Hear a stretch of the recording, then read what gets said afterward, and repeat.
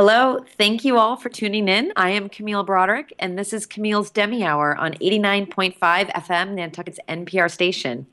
On this show, I talk about all things Epicurean on this island, from the chefs and farmers to the wine experts and craftsmen of tasty delights.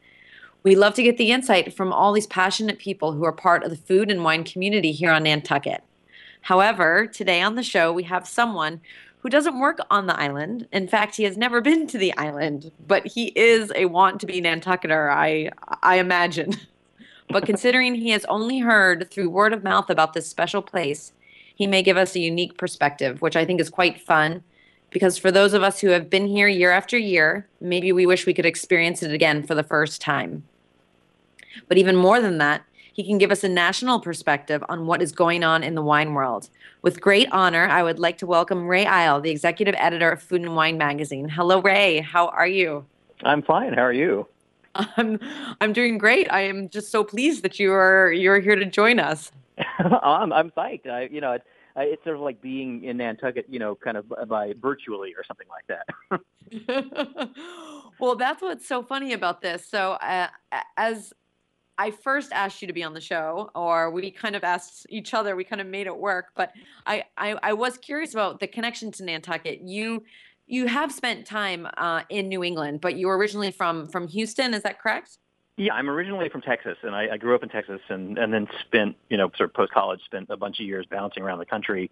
Um, Prior to being in wine, I was a grad student, and part of that time was in Boston.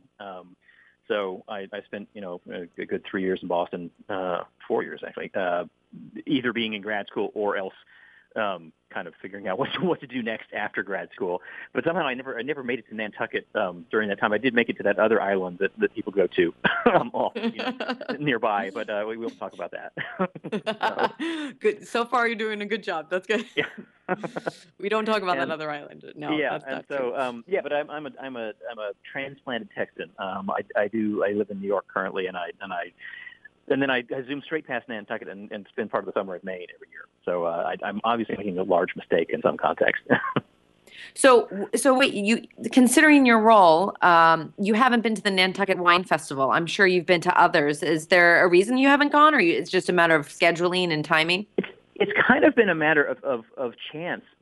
Part of the thing is that Food and Wine, the magazine that I work for, sponsors a lot of wine events, wine and food events around the country, and for whatever reason, Nantucket is not one of the ones we've ever sponsored, and that's in that sort of realm of business stuff that I couldn't begin to tell you why that one and not another one, but it's been frustrating to me because I know a lot of people in the wine business, and I know a lot of people who've been to the Nantucket Wine Festival and love it and keep going back year after year, and they keep, it's like, particularly people from California are like, why don't you go? You should go. It's great. It's time to turn up. And but it's still on my sort of bucket list of wine festivals I haven't been to that I need to get to at some point.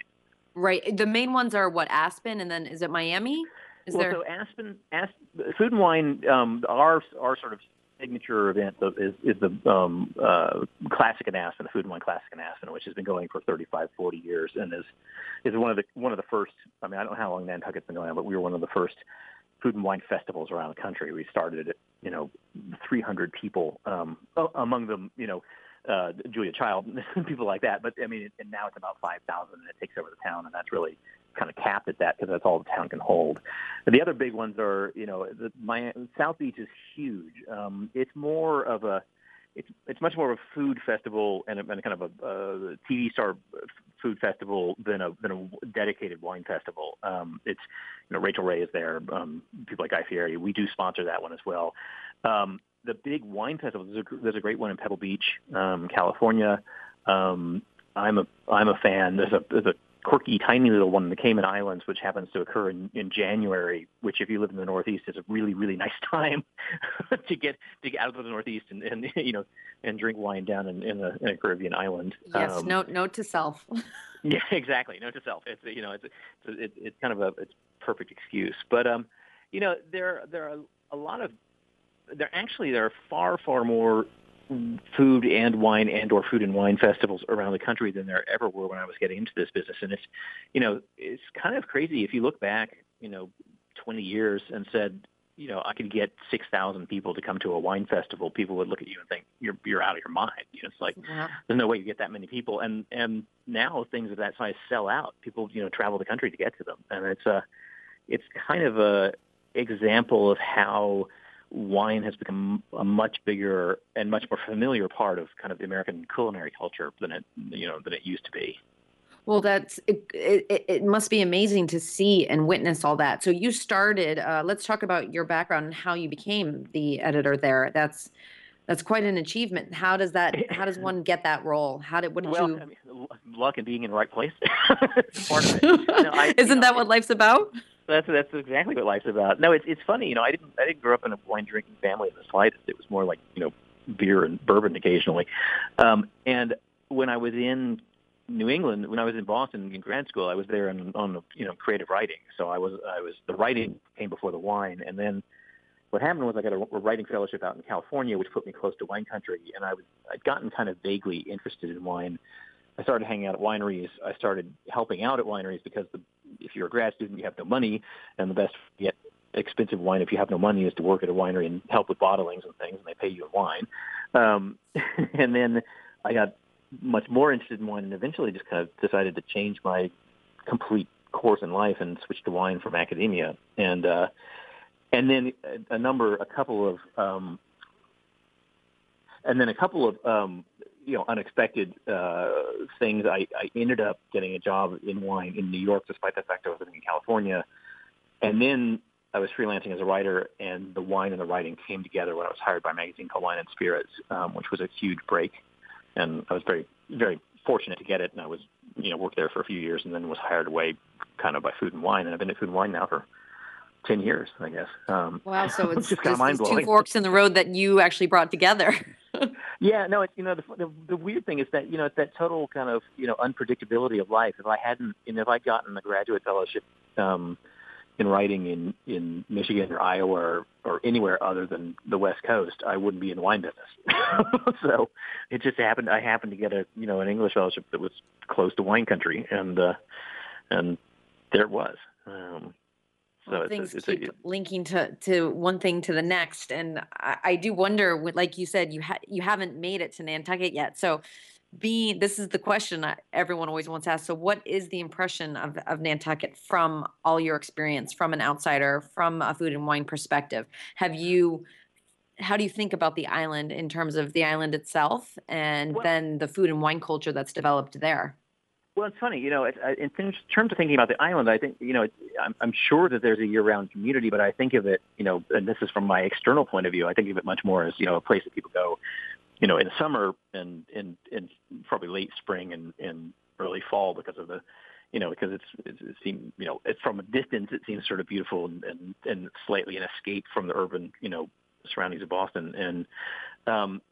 And so, it's funny having spent time now in Maine, occasionally in the summer community and knowing that there's a thriving life that happens outside of the summer. I'm sure the same thing must happen in Nantucket. And then the other thing is that I'm without having been there, knowing that the wine festival goes on, that you can't support that kind of level of wine festival and interest in wine without there being a local kind of infrastructure of interest in food and interest in wine to build that to begin with. And so it kind of makes me think there's probably a lot to explore that I haven't haven't by virtue of never having gotten to the island, haven't found out about. And so, the day that I do make it to the festival, I'm also going to spend some time just, cruising around, seeing what else there is.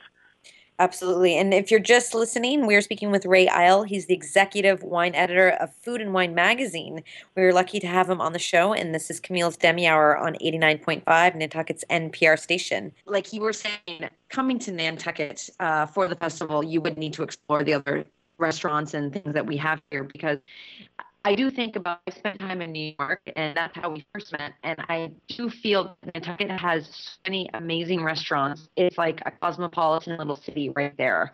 And I don't know if anyone's told you that, but it's almost as if you just took the West Village and even amazing restaurants and Soho and just put them together, and they're all right there in downtown Nantucket. Yeah, well, it seems like it would have the restaurant density without, without several million people crowded into you and trash occasionally on the streets and all the things you get in New York that you kind of wish you didn't get. It's quite obviously beautiful from everything visual I've seen. So it's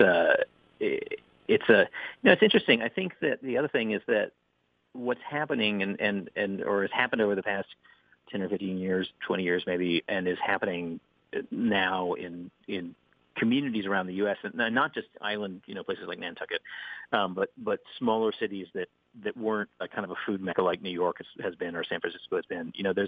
There's a lot of really interesting, thriving, and often kind of groundbreaking food scenes going on in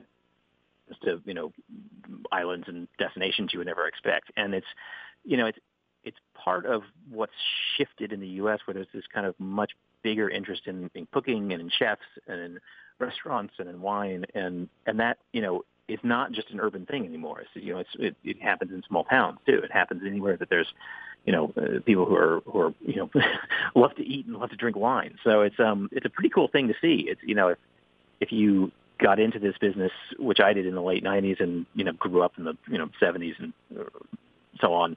The 70s weren't like this.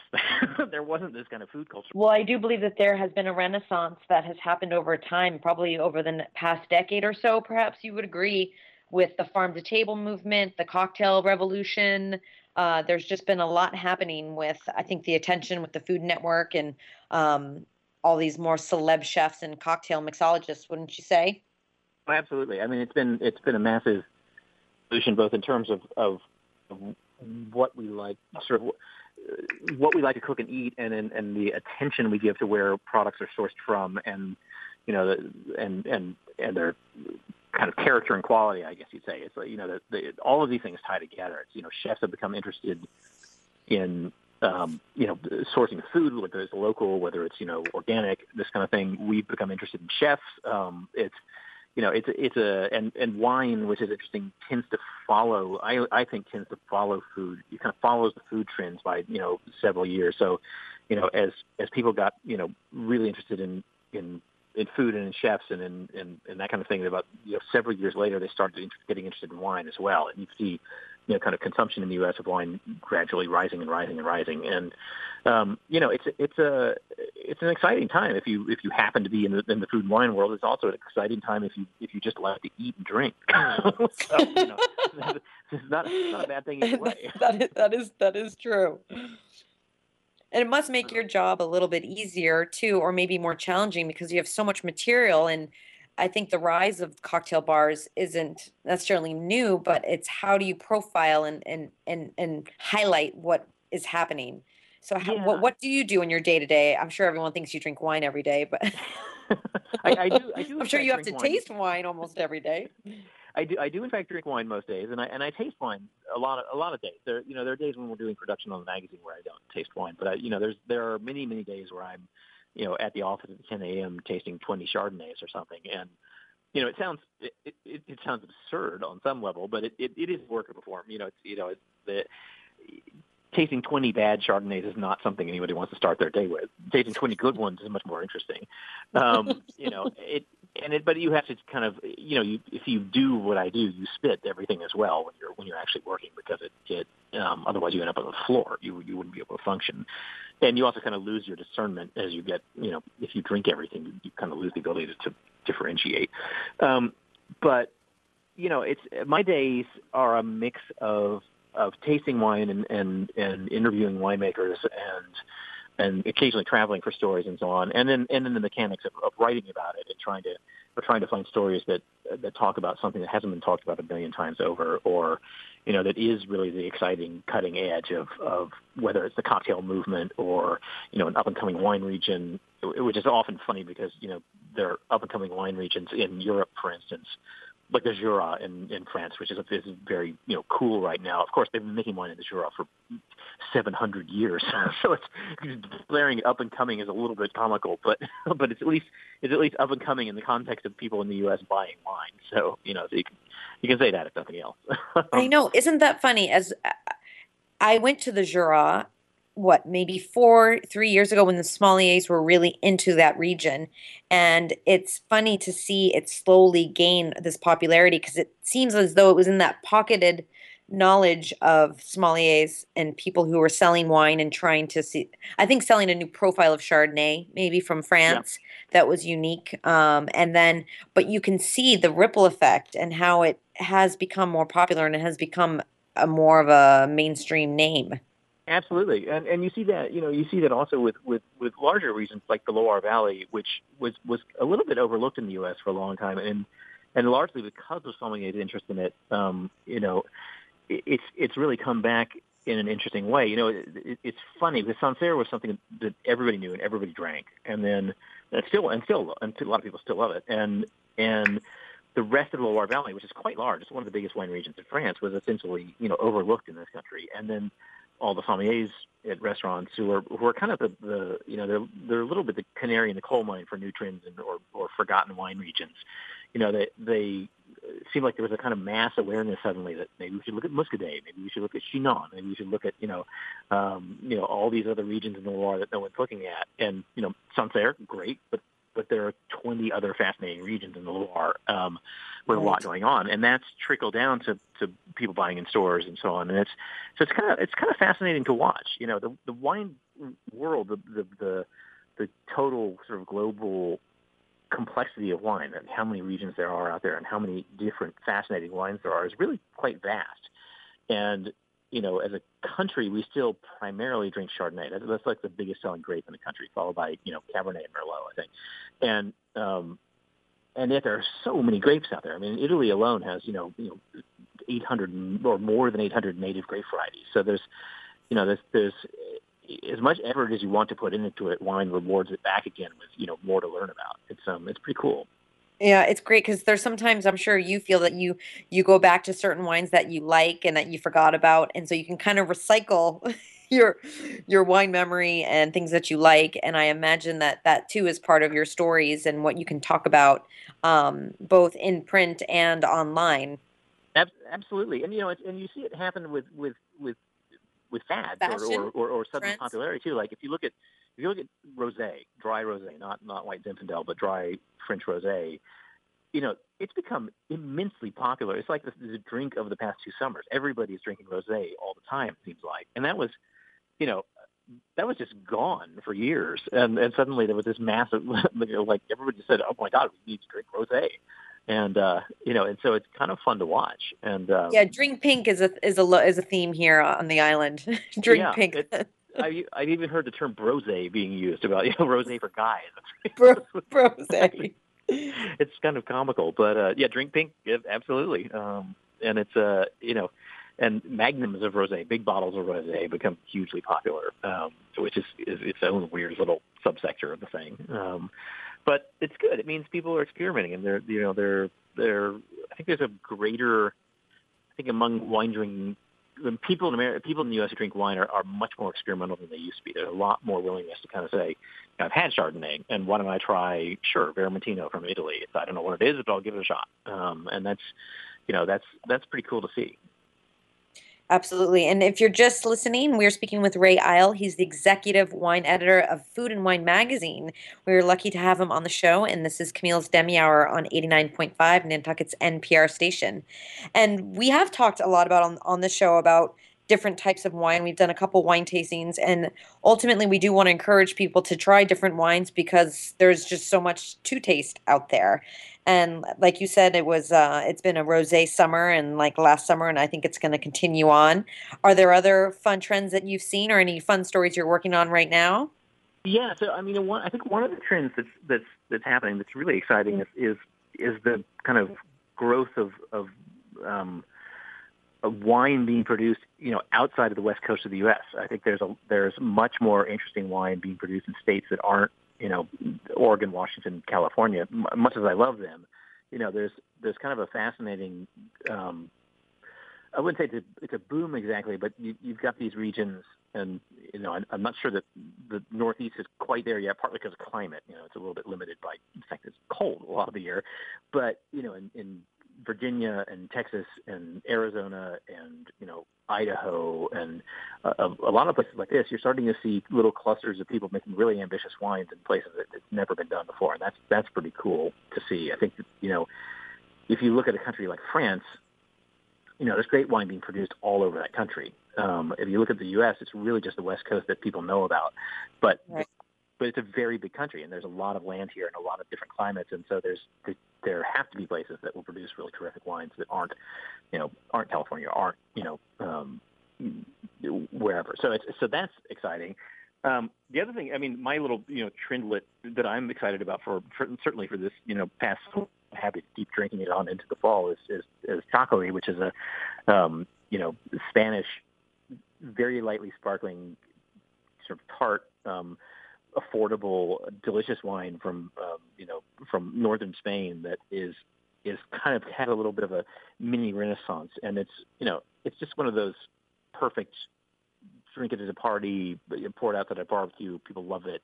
It's white, it's crisp, it's a little bit tingly, and it's I think it's it again was a forgotten or never even known category that started to get full traction, which is kind of cool.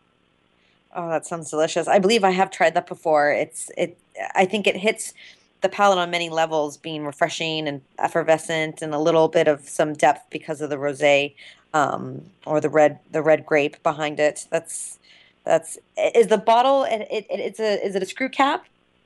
I can't remember if I've seen it in screw caps or not. That's another huge trend is that you now see really good wines in screw cap. For years, screw caps were basically the definer of the wine that was on the bottom shelf in a big jug. And now, particularly if you go to Australia, you can find a $500 bottle of wine in a screw cap, which is a huge shift. And so I think the stigma associated with it is kind of vanishing. And so you see, particularly with white wines, you see a lot of good white wines in screw cap, and I think a lot less resistance to it at this point. Yeah, it's definitely good for us on the beach out here on the on the island. It definitely makes things easier. Well, thank you so much, Ray, for being on the show. I hope you had some fun, and you are absolutely welcome anytime back. And I hope I could maybe even host you at the wine festival next year and show you around. I would love to come. So let's make it happen. All right. Well, thanks again, thank you so much, and we'll be talking to you soon then. Okay, great. Thanks. Thank you all for listening. Again, this is Camille's Demi Hour, and I am Camille Broderick, and we just had Ray Isle, the executive wine editor from Food and Wine magazine, on our show today. Thanks again for listening. Enjoy this beautiful, cool weather. And again, cheers. Drink safe and have fun. No time for dreams.